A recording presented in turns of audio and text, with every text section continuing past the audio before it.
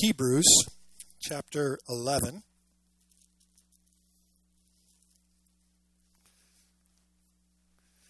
Book of Hebrews chapter 11. While you're finding your way there, I want to share with you a story about Peter Cameron Scott. Peter Cameron Scott was a gifted young singer, and his dream was to be an opera star. And he was on the steps of an opera house about to answer an ad for a chorus singer when he faced this crucial decision in his life. Would he seek a life of self-glory and applause under the spotlight of the entertainment world, or would he dedicate his life to God's service? No matter how humble, no matter how obscure the circumstances may be, no matter where God was calling him, would he answer the call to God for service, lifetime service to him, or would he choose the bright lights and the money and the fame and all that would go with this very gifted singer? It was a moment of crisis for this young man, but the decision was final, and he chose to serve God. And after making that difficult choice, he immediately took action. Peter enrolled in the New York Missionary Training College, and after graduation, he sailed to Africa in 1890. His brother soon joined him, but then his brother quickly died from the harsh conditions in Africa. Peter built his brother's coffin, even dug the grave himself. And soon his own health was broken, and he had to return to England. But his hope was renewed when he read the inscription on David Livingstone's grave in Westminster Abbey. "Other sheep I have which are not of this fold, them also I must bring." Scott went to America then and recruited others to join him in the cause of reaching Africa with the gospel.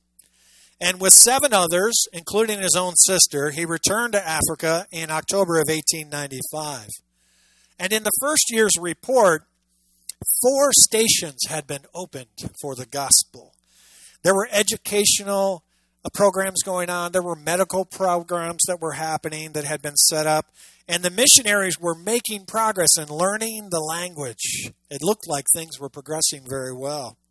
But shortly after this very optimistic report, Peter, age 29, fell ill and died in December of 1896, just 14 months after his return to Africa. And soon after that, several other workers died.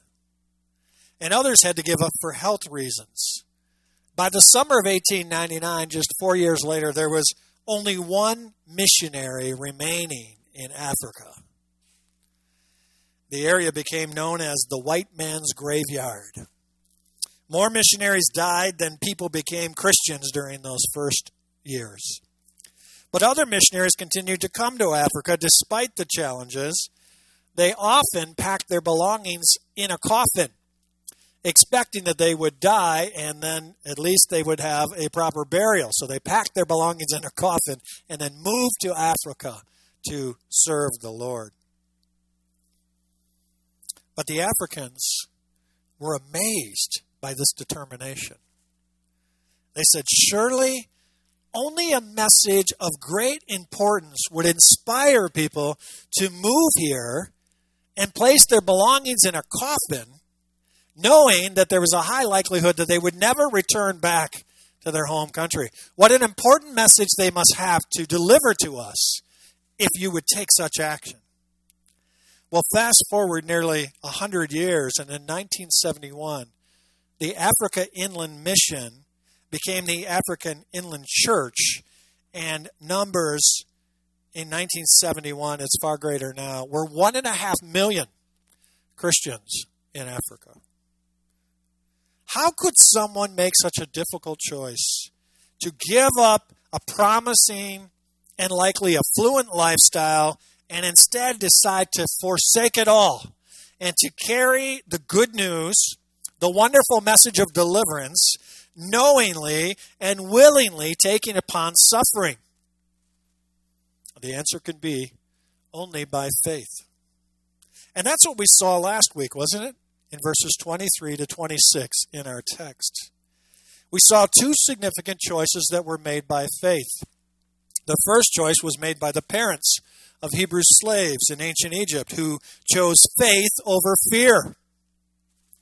The choice they made was to choose to defy the king's edict to kill all male Hebrew babies and hide their son. And that son turned out to be Moses, the great deliverer of his people. The second choice was that of Moses himself. And it was just as difficult, because Moses chose God over the world and gave up his position of influence and wealth in the Egyptian court in order to be identified and associated with the very people the Egyptians had enslaved, the Hebrews. Both of these choices were motivated by faith, and their lessons that they teach us and what they learned have immediate application to us today and eternal consequences. Both of those choices teach us that the choice to live by faith for Christ is going to result in short-term suffering. You can bank on that. You can count on that. You will have trials as a follower of Christ. But it also comes with it eternal blessings. You get both. You get the trials, you get the tribulations, but you also get the eternal blessings. And every Christian must choose every day whether you're going to live for Christ or you're going to live for the world. And you cannot have both. Because if you choose the world, your actions have already portrayed what's really in your heart. So either way, you identify. Every Christian must choose daily whether you'll take up the cross of Christ and serve Him, or whether you'll choose the things that the world has to offer you to serve. And you make that decision every day of your life. But that choice is grounded in something, and it's grounded in your faith. Faith trusts in who God says He is and what He has done for us. But faith does something else as well. Faith acts upon those beliefs. In other words, there's always a response when we make a decision daily for Christ. It's not just choosing to live for Christ, it's the actions that accompany that choice that affect our lives. I told you last week that true faith cannot remain idle or passive. True faith must, by definition, include a response, include some action.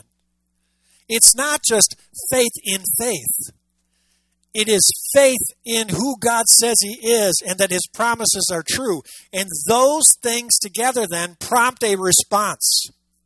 And that response for believers is that we choose to live for Christ every day. J.C. Ryle wrote, "When you embrace faith, your whole life is affected. A faith that does not influence a person's practice is not even worthy of the name faith."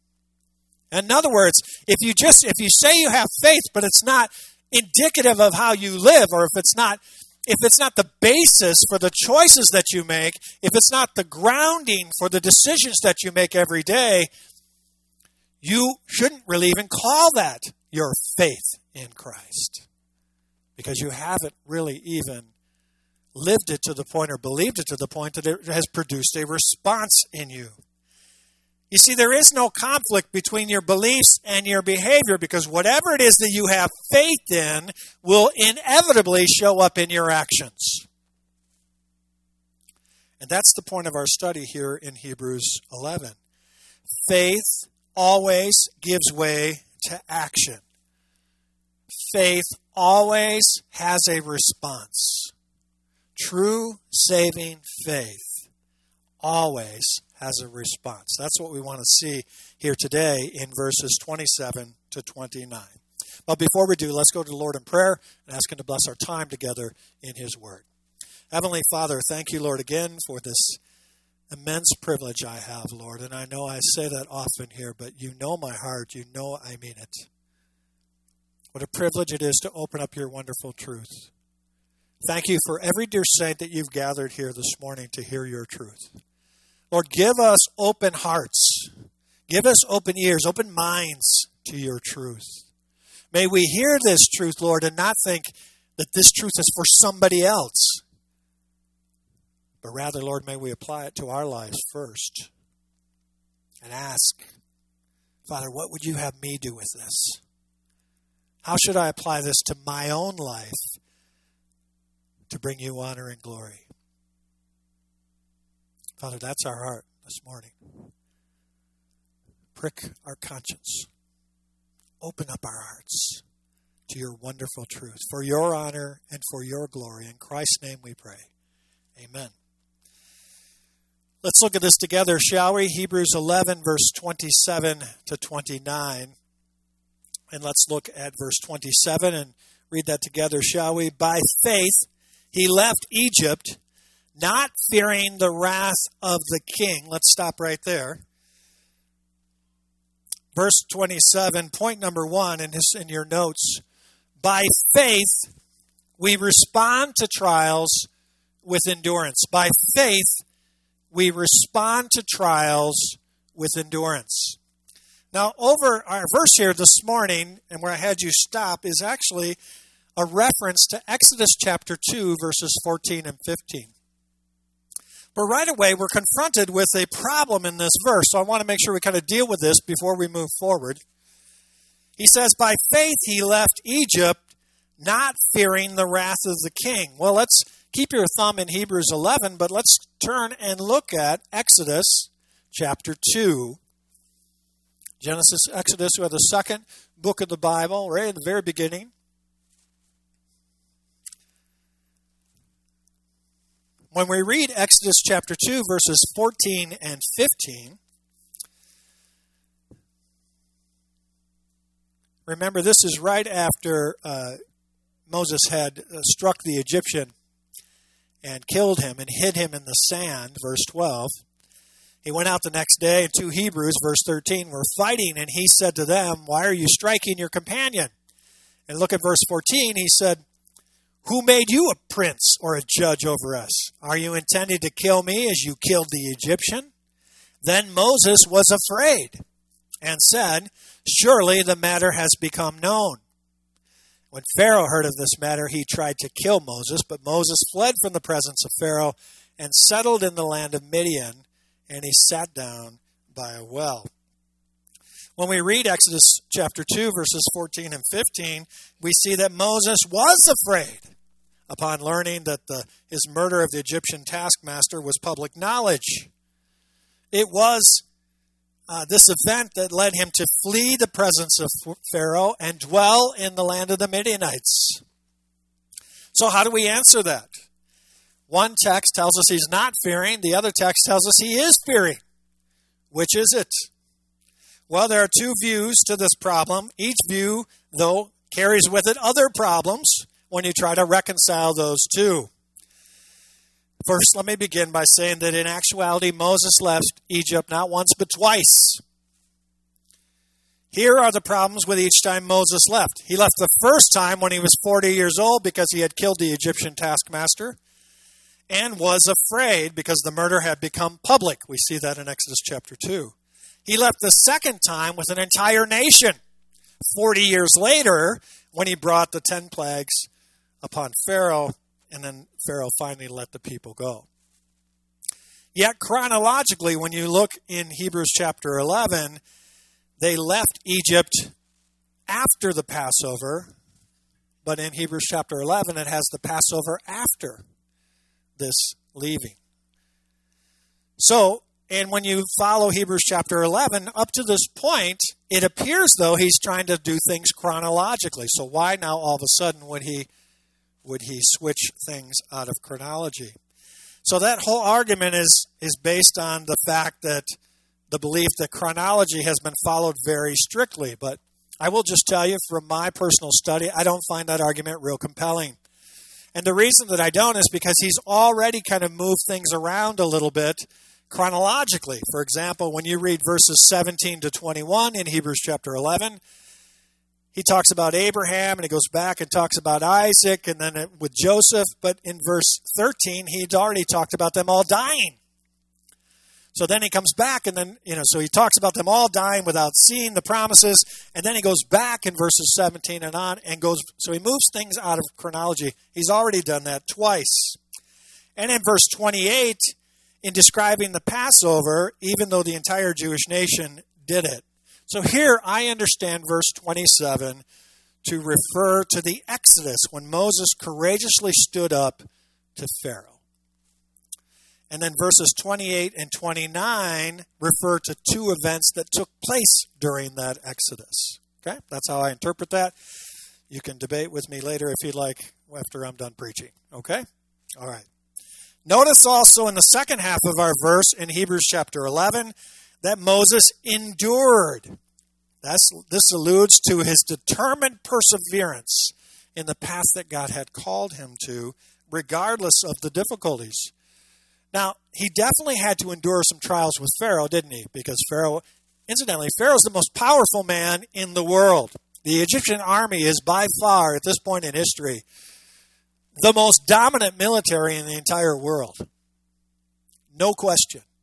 And since Pharaoh is the head of that country and the leader and the king of this country, he is by de facto the most powerful person in the world from worldly standards. And as great a persecution as Moses would have faced as he confronts this most powerful man in the world and tells him what God is going to do to him and to his country and to his small g gods, I think his greatest persecution was probably the ingratitude and the unfaithfulness and the rebellion of the Israelites themselves as he was leading them out of Egypt, out of bondage. Moses would not have gone face to face with Pharaoh and deliver the people had he not had faith in what God had promised him at the burning bush. Notice also here it says that Moses endured as seeing him who is unseen. And that kind of harkens us back to Hebrews chapter 11, verse 1, doesn't it? Faith is the assurance of things hoped for, and what? The conviction of things yet unseen or not seen. Because of Moses' great faith, he considered what God had promised as good as done. He made a choice to follow God as was revealed to him, to believe that God is who he says he is and his promises are true. And then he responded. He took action, knowing that he was going to suffer great trials. Remember, he wandered around in the desert first for 40 years after leaving the Egyptian court. Then, through God's hand and power, the people are redeemed out of Egypt. Guess how long he wandered around the desert again? Another 40 years. I mean, Moses must have known every inch of that desert after 80 years. Think about that for a second. He made that choice knowing he was going to suffer, but he still responded. He believed God's promises. He had the conviction of things not yet seen. And then that provided him the strength to persevere in the midst of the great trials he was going to face. Now, why is the author telling us this? He's telling this in hopes to show us the necessity, the sufficiency of believing and continuing to believe to sustain us through the trials that we will endure. How do you make it through the physical trials you're going through right now? How do you make it through the spiritual trials you're going through? The emotional trials? The relationship trials? How do you get through those today? You choose to believe that God is who he says he is and that his promises are true. And then you respond. You act upon that belief. You live each day making choices that you know glorify God. You live your life as a response to the choice that you made to follow God. Moses was looking to the one he couldn't see, and that gave him the strength to endure. And the same is true for us today. The Apostle Paul takes these principles of Moses, and he says, look at 2 Corinthians chapter 4. Let's just look at this one. This is a good one for you and I as we battle trials. 2 Corinthians chapter 4, verse 16.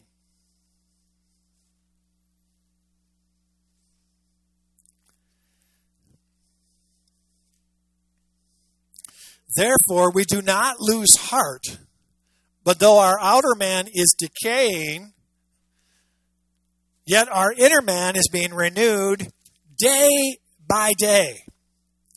For momentarily, this light affliction is producing for us an eternal weight of glory far beyond all comparison.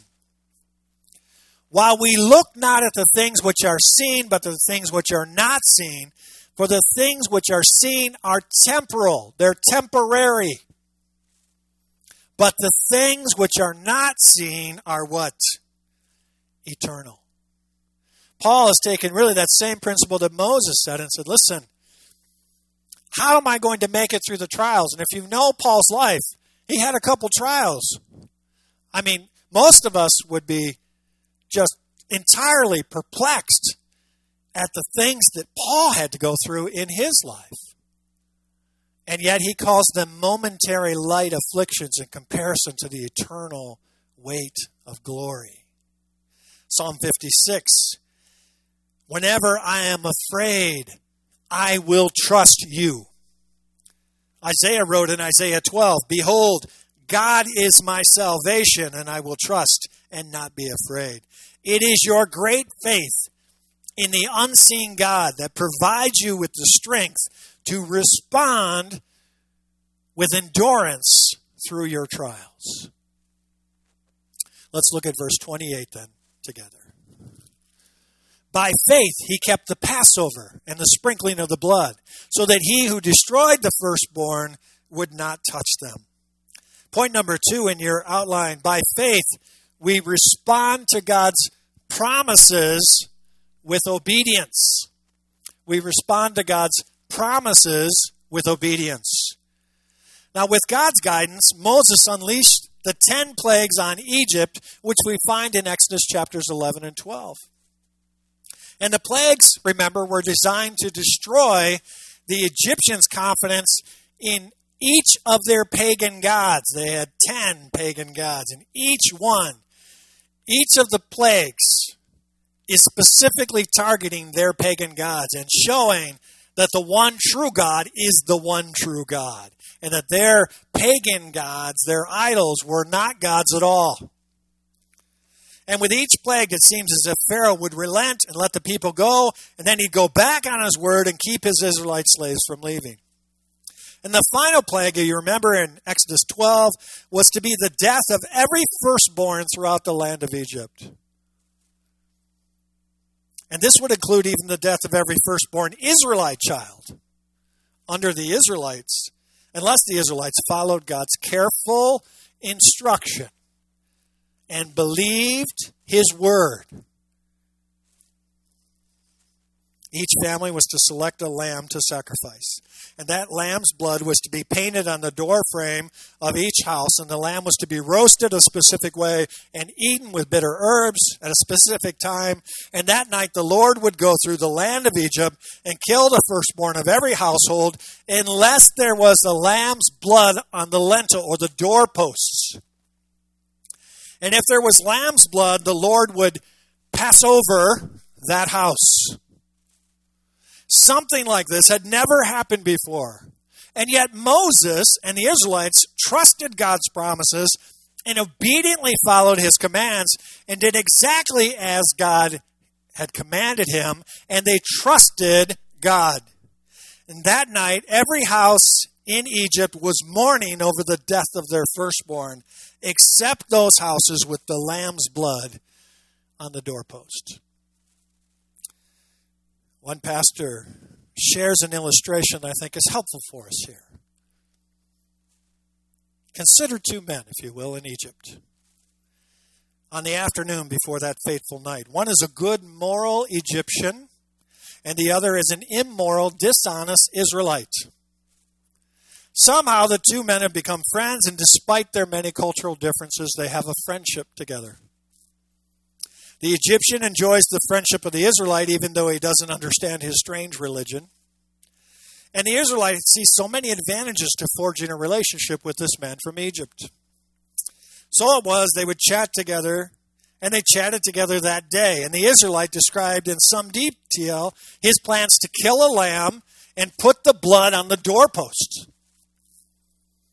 Only he didn't see a purpose in doing this strange thing. Why should he waste a perfectly good lamb, as a matter of fact, his best one, on such a useless endeavor of killing the lamb and then putting the blood around the door?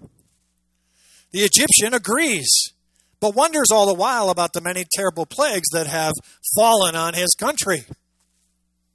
They part, promising to chat the next day. But that conversation never takes place. Later that afternoon, the Israelite keeps putting off killing his best lamb. And his wife pleads and begs, "Sweetheart, it's time. Don't wait too late." And when the appointed hour comes, he kills the lamb, but not with any enthusiasm. And he delays until the last moment, putting the blood on the doorpost. 10:30 comes and goes. Then 11 o'clock. The dear wife is fearful. She's fearful that her husband will delay too long. Their 4 children, including their firstborn son, who looks so much like his father, gather around the table. 11:30 and still the man delays. 11:45 and still has not done it. His wife weeps before him. "How can you risk the life of our oldest son like this?" Grudgingly, the man takes the hyssop and applies the blood to the doorpost. His wife smiles, now satisfied because her family is safe. Midnight comes and goes, and nothing happens. Not even a sound of barking. Not even a sound is heard. Not even a dog is barking. But in Egypt, wild screaming, shrieks, wailing, women crying, fathers shouting, death everywhere, death. Firstborn sons and daughters dying in their sleep. Firstborn cattle dead in their stalls. Not a family is left untouched by the destroyer. And in the home of the good and moral Egyptian man, sudden terror and then wailing as their 15-year-old son, the heir to the family business, their hope for the future, their comfort in old age, has suddenly stopped breathing. And he dies so suddenly that he doesn't even have time to say goodbye. For those who reject the blood of Jesus, God has no other plan of salvation. Why did he die? Because there was no blood on the doorposts. But what if the Egyptian had put the blood on his door and the Israelite had not? Then the roles would be reversed. And the blood of the lamb makes the difference. For those who reject the blood of Jesus, God has no other plan of salvation. There is no plan B. There is no other way. He is God's Lamb, the one whose blood covers every sin. Anyone, anywhere, at any time who comes to Jesus will not be turned away.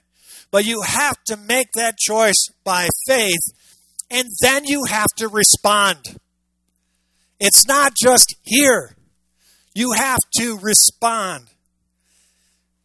God's way of delivering has to be applied by faith in order to be effective, my friends.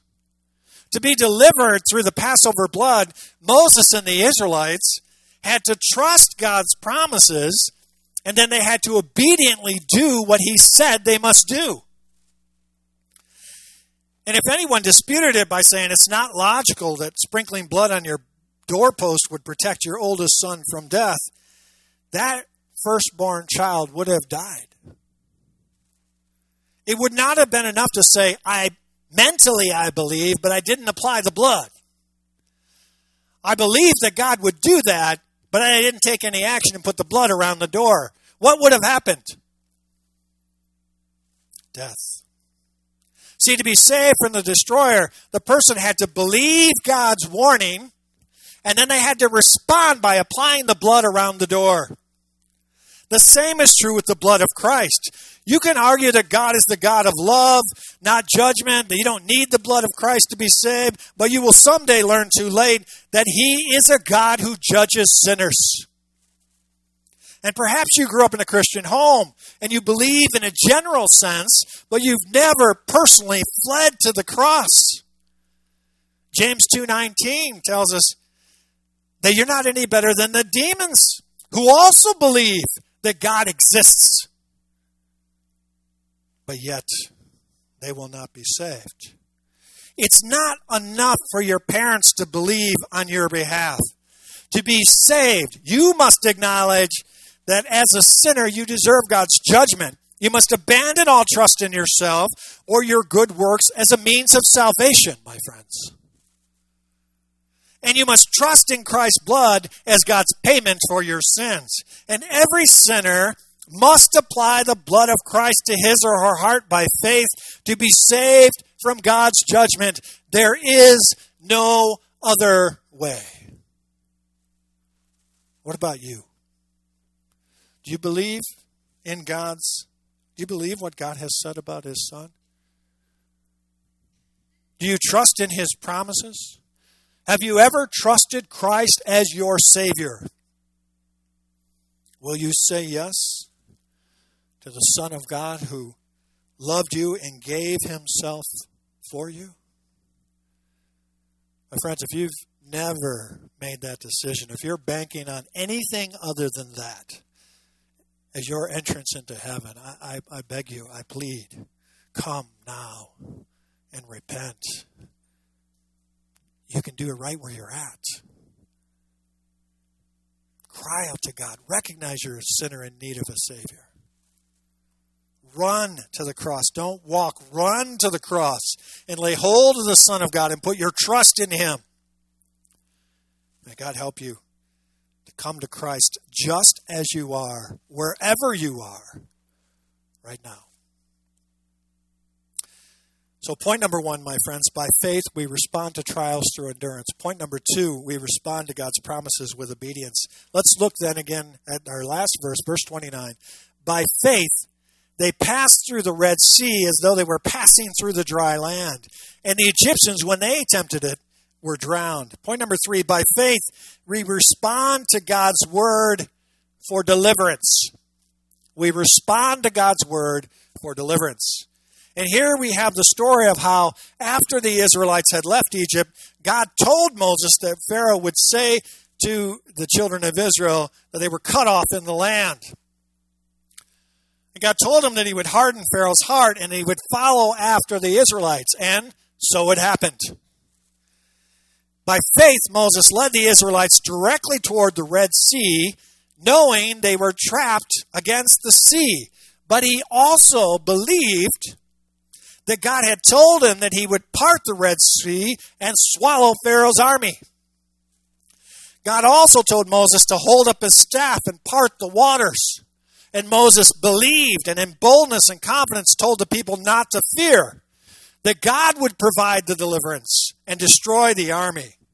Notice our verse here. The verse says, by faith they. You see that? We've now switched from Moses now to the Israelites in general. We're moving now to a broader spectrum. By faith they, referring to Moses and all the people. And God made this revelation of His deliverance to all the people through Moses. And that revelation of the future they all believed and thus were enabled to be able to walk through the waters of the Red Sea. And that lesson shows us the power of real faith in God, whatever the circumstances. It's very similar to when Moses, remember, placed the blood over the doorpost we just talked about. And we Christians are called on to also to expect very important ends by strange means. We are called to expect a complete change of our state and character by means of the death of God's Son on a cross and the means of our understanding and believing the truth of His death, burial, and resurrection. As Christians, we believe that the blood of Christ atones for our sin.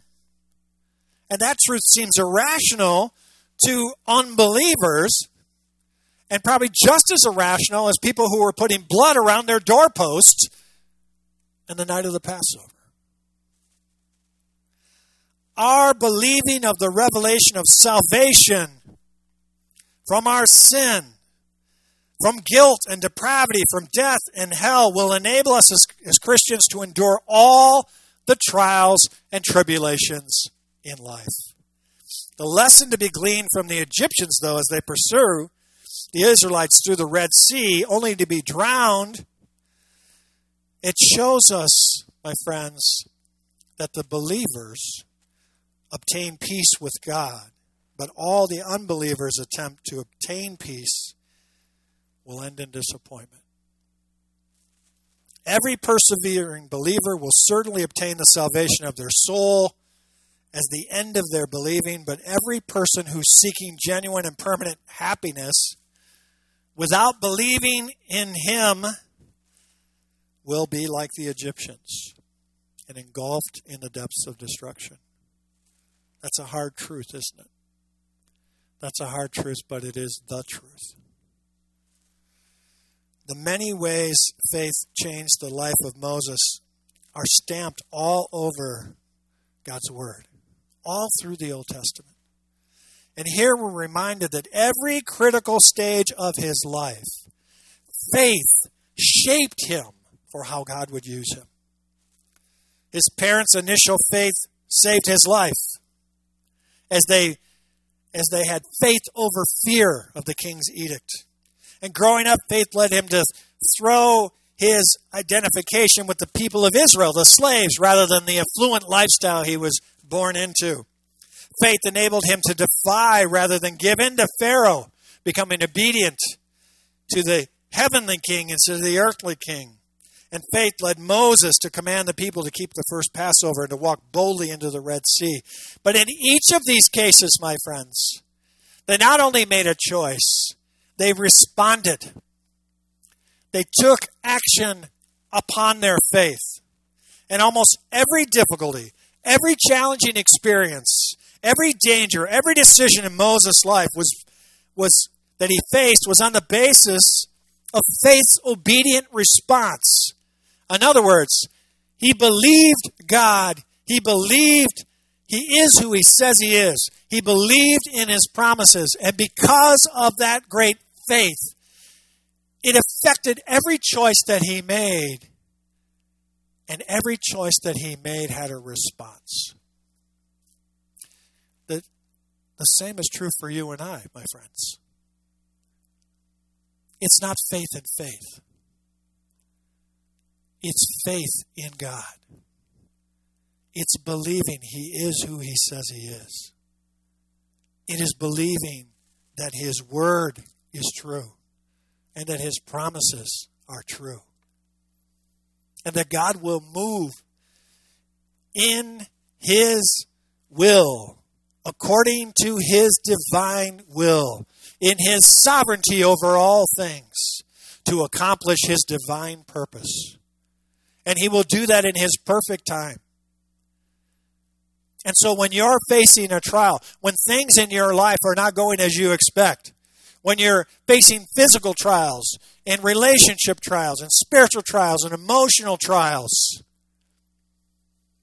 the way to get through those trials, my friends, is believing that God is who He says He is. Choosing to make choices based upon that great faith. And then respond. And your response will be shown in the actions that you take each day. Every time that Moses made a choice, there was a response. And the same is true for you and I. Faith enabled each obedient act, and the pattern of faithful obedience emerged, made Moses the man he finally became. It's the same with us. As we live by faith, we will progressively become the persons God wants us to be. Amen? I ask the men to come forward if they would, please.